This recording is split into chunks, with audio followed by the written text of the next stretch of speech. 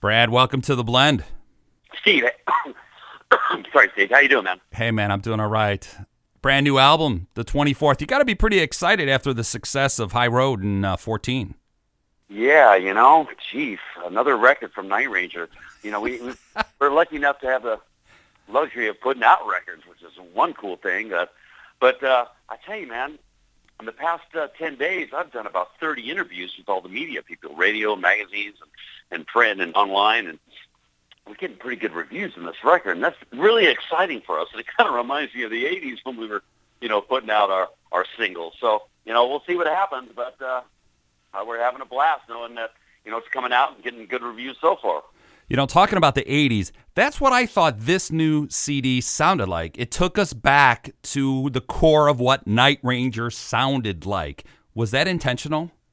Well, we've always had a formula, Steve, and it seems to work for us, and that's what we roll with. Basically, you got to come in with those big chorus, 2-3-part harmonies. You got Jack and Kelly trading off on verses, coming together on B sections, your twin guitar harmonies, and crazy wild guitar solos from Kerry Kelly's end and my end. And right. You throw it all together, and you throw it in a blender, and you got Night Ranger. So we've always stuck to that formula, and just more songs and a new year.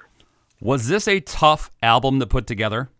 I mean, considering the success of High Road, I'm just looking at both of those going, man, this is a tough follow-up. Well, it took us a while to do this record. We kind of took our time on it, for one thing. But, we were touring a lot last year, and Jack had a problem with his vocals for about a month and a half, yeah.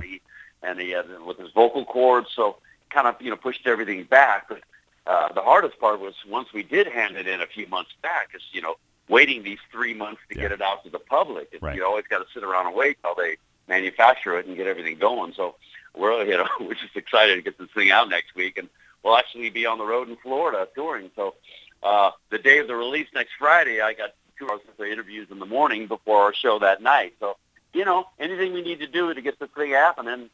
And we got a great tour schedule this year, and going to Japan and Puerto Rico, playing with Boston and Vegas, coming up. And, I got a big hometown Bay Area gig here with Steve Miller and Peter Frampton at the Shoreline Amphitheater coming up, Night Ranger opening. And so, yeah, it's going to be another great year.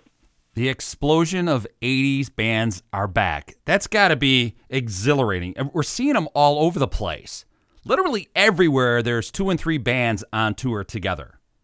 Well, they figured out years back that when you put together 3 big 80s bands, you could do 10 to 25,000 seaters.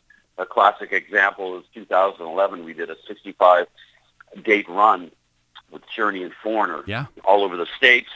Then Night Ranger, we went off to Japan on our own, did 10 days over there, then popped over to Europe and did a whole European tour with Journey and Foreigner. And we were selling out everywhere and kicking butt. And, people want to relive the 80s, all your fans that saw us back then, get married, have kids, the kids growing up, they're all moved out. They want to relive some old memories. So they're coming after these gigs. And it's so great, too, Steve. It's like they're bringing their kids, and their kids are dinging us, Our fan base, we've seen, as young as like 10, 12 years old, and they're singing all the words. So, sometimes I ask fans, these young kids, I go, hey, what turned you on to Night Ranger? And they're like, oh, I'm not into that alternative music, and it's kind of a downer. And my parents used to play Night Ranger and Journey and Def Leppard around the house, and I just got used to it and love it, and that's my favorite music, So you cannot deny that, See, I'd agree with that because my son is big into the 80s and listens to 80s stations. And my shows, particularly, is actually listened over in Europe where they don't have 80s music. You're essentially new music to them. Interesting, yeah. Especially in Germany, which is like the weirdest thing ever for the Germans to be messaging me, going, who's this new band? Because right now, somehow, some way, is in the top 5 our requests since we started playing it in January. Hey, I love to hear that. Boy, you hopped on early. I love it, man. I mean, I got it. I played it. I had the luxury of having Jack on the show with High Road, and that's what we just kept rolling with it, So I'm like going, Jack, this is Jack. We know Jack. Let's play this stuff. And it has stayed up there. And now I'm ready to start playing Don't Let Up. So I think it's got to be a double dip after this interview, my friend. Hey, well, I appreciate it, Steve. Thank you very much. And, we're all excited just to, upon the release date in a week here to see who else is going to jump on it and what the fan reaction is to these songs and what their favorite ones are off the record, so we can get into rehearsal and learn 4 or 5 of them and, throw a couple in the set and start testing them out. So, it's so exciting, to have a new product out. We tour all the time. Yep. And we play everywhere, and that's what we do, and we love playing live. But when you get a new record coming out, it's like something fresh and new, and can't wait for people to hear it and get their reaction. So we'll see what happens here in a week. Now, with the core 3 of you, Kelly, Brad, and you're Brad, and Jack, what's your influence on the sound of the band? Well, as far as the sound, I mean, we got together from the get-go. It was Jack and Kelly and I, went up to Nashville to Kelly's house, and that's when we started writing this record. And, Kelly had a, full set of drums and guitar amps, bass amps, full PA system. We just started slamming out tracks. So, the nucleus core, Jack, Kelly, and me, we usually write the songs, and get the riffs out and the grooves, and then we just kind of go to everybody else's home studios in different states where everybody lives, and we all kind of get together and work, came to my house and worked for a couple of days, up at Jack's house in Washington State and worked a couple of days. And the cool thing about, as far as the sound of the record and putting guitar solos and everything on, we have the luxury of just, bringing the files home into our home studios and just, I can sit around just, fool around with ideas for sounds for guitar solos. And I had Kerry Kelly, the other guitar player, over towards the end of the record, and we did a bunch of harmony solos together, and I'm egging his solos on, he's egging mine on, and just to have that luxury is kind of cool, because we weren't, we were in the time was not of, but no problem. We could go in and just take as long as we want to do this record. And that's a cool thing, because back in the 80s, you would go down to L.A., be paying $1,000, $1,500 a day for studio time. Yeah. And, all right, you got a half hour to pull this solo off. It's like, oh, geez, okay, all right. It took you 20 minutes to get a sound, and hurry up, we got, coming in and singing background vocals, and we don't have to deal with that anymore because we have the luxury of time. So that kind of helped for this record, just to, be able to smooth everything out and not feel like we're being rushed. Hey, the one nice thing in the 80s when I was a PA, I got paid a lot of money just to sit around while you guys just kind of futzed around, all the bands, at $1,200 an hour.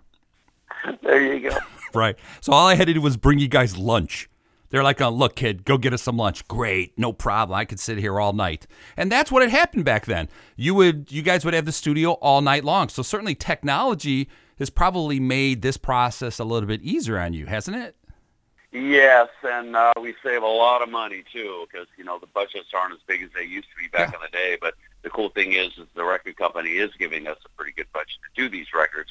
But, being, working out of your own home, I mean, what are you paying for? Electricity, Right. And that's no problem. But, that just this day and age, being able to just, transfer files around everybody and pop it in their own home studio. I mean, what a luxury, a whole different world these days. It really is. And frankly, being able to release one single at a time so then you can see what the reaction is, I love that.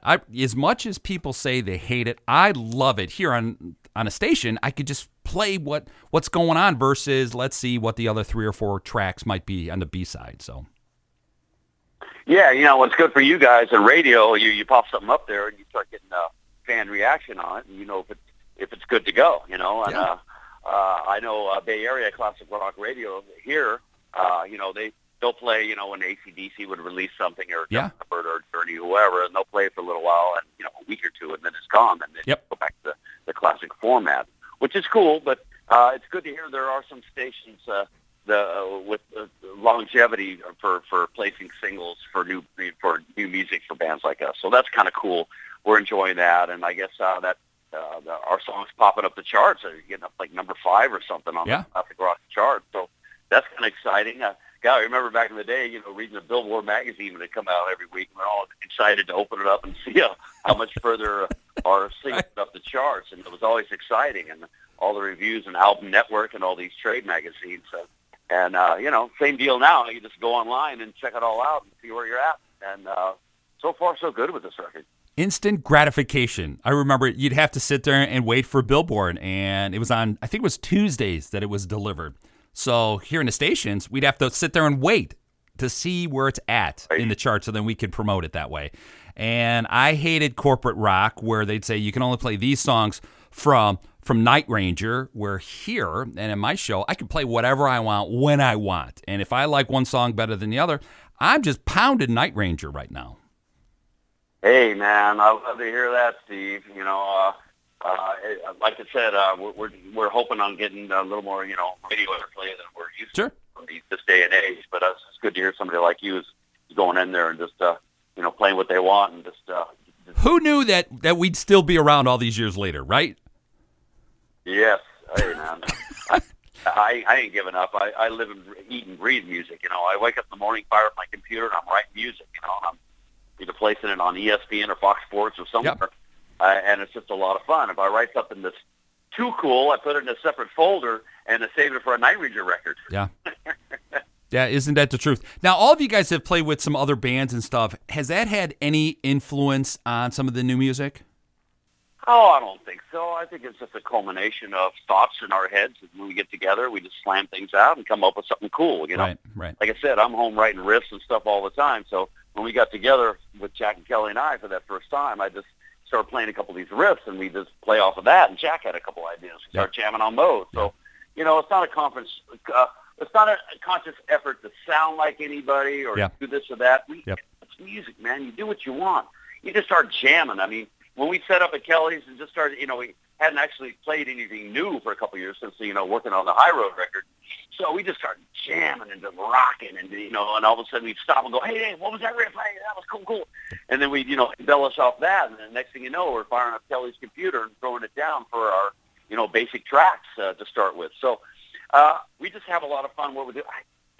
Steve, come on. I got the best job in the world, It's very exciting. Yeah, and I'd have to say I second that because I have the greatest job on the planet because I get to talk to guys like you. The brand new album, the 24th of March, you'll be able to download it, be able to buy it wherever you want. Don't Let Up. Brad, so much. You guys got to get here to Chicago. I looked at your first early tour dates, not on there. You got to get here. We'll show up. We'll do some Facebook Live stuff. Yeah, man, whatever you need. We're definitely heading all over the country and the world, actually, Japan, Puerto Rico, and whatever. But we'd love to come back up in your area. Always had great success there. Yep. And thanks for having me on your show, buddy. Hey, anytime. My airways is always open to you guys. Thanks, Brad. Thanks for calling in. All right, Steve. Take care, buddy. All right, take care. Brand new album on the 24th of March. It is Night Ranger. I said it. I got to give it up. A little double dip of some Night Ranger. Don't Let Up. And their other hit, Somehow, Someway. You're listening to The Blend.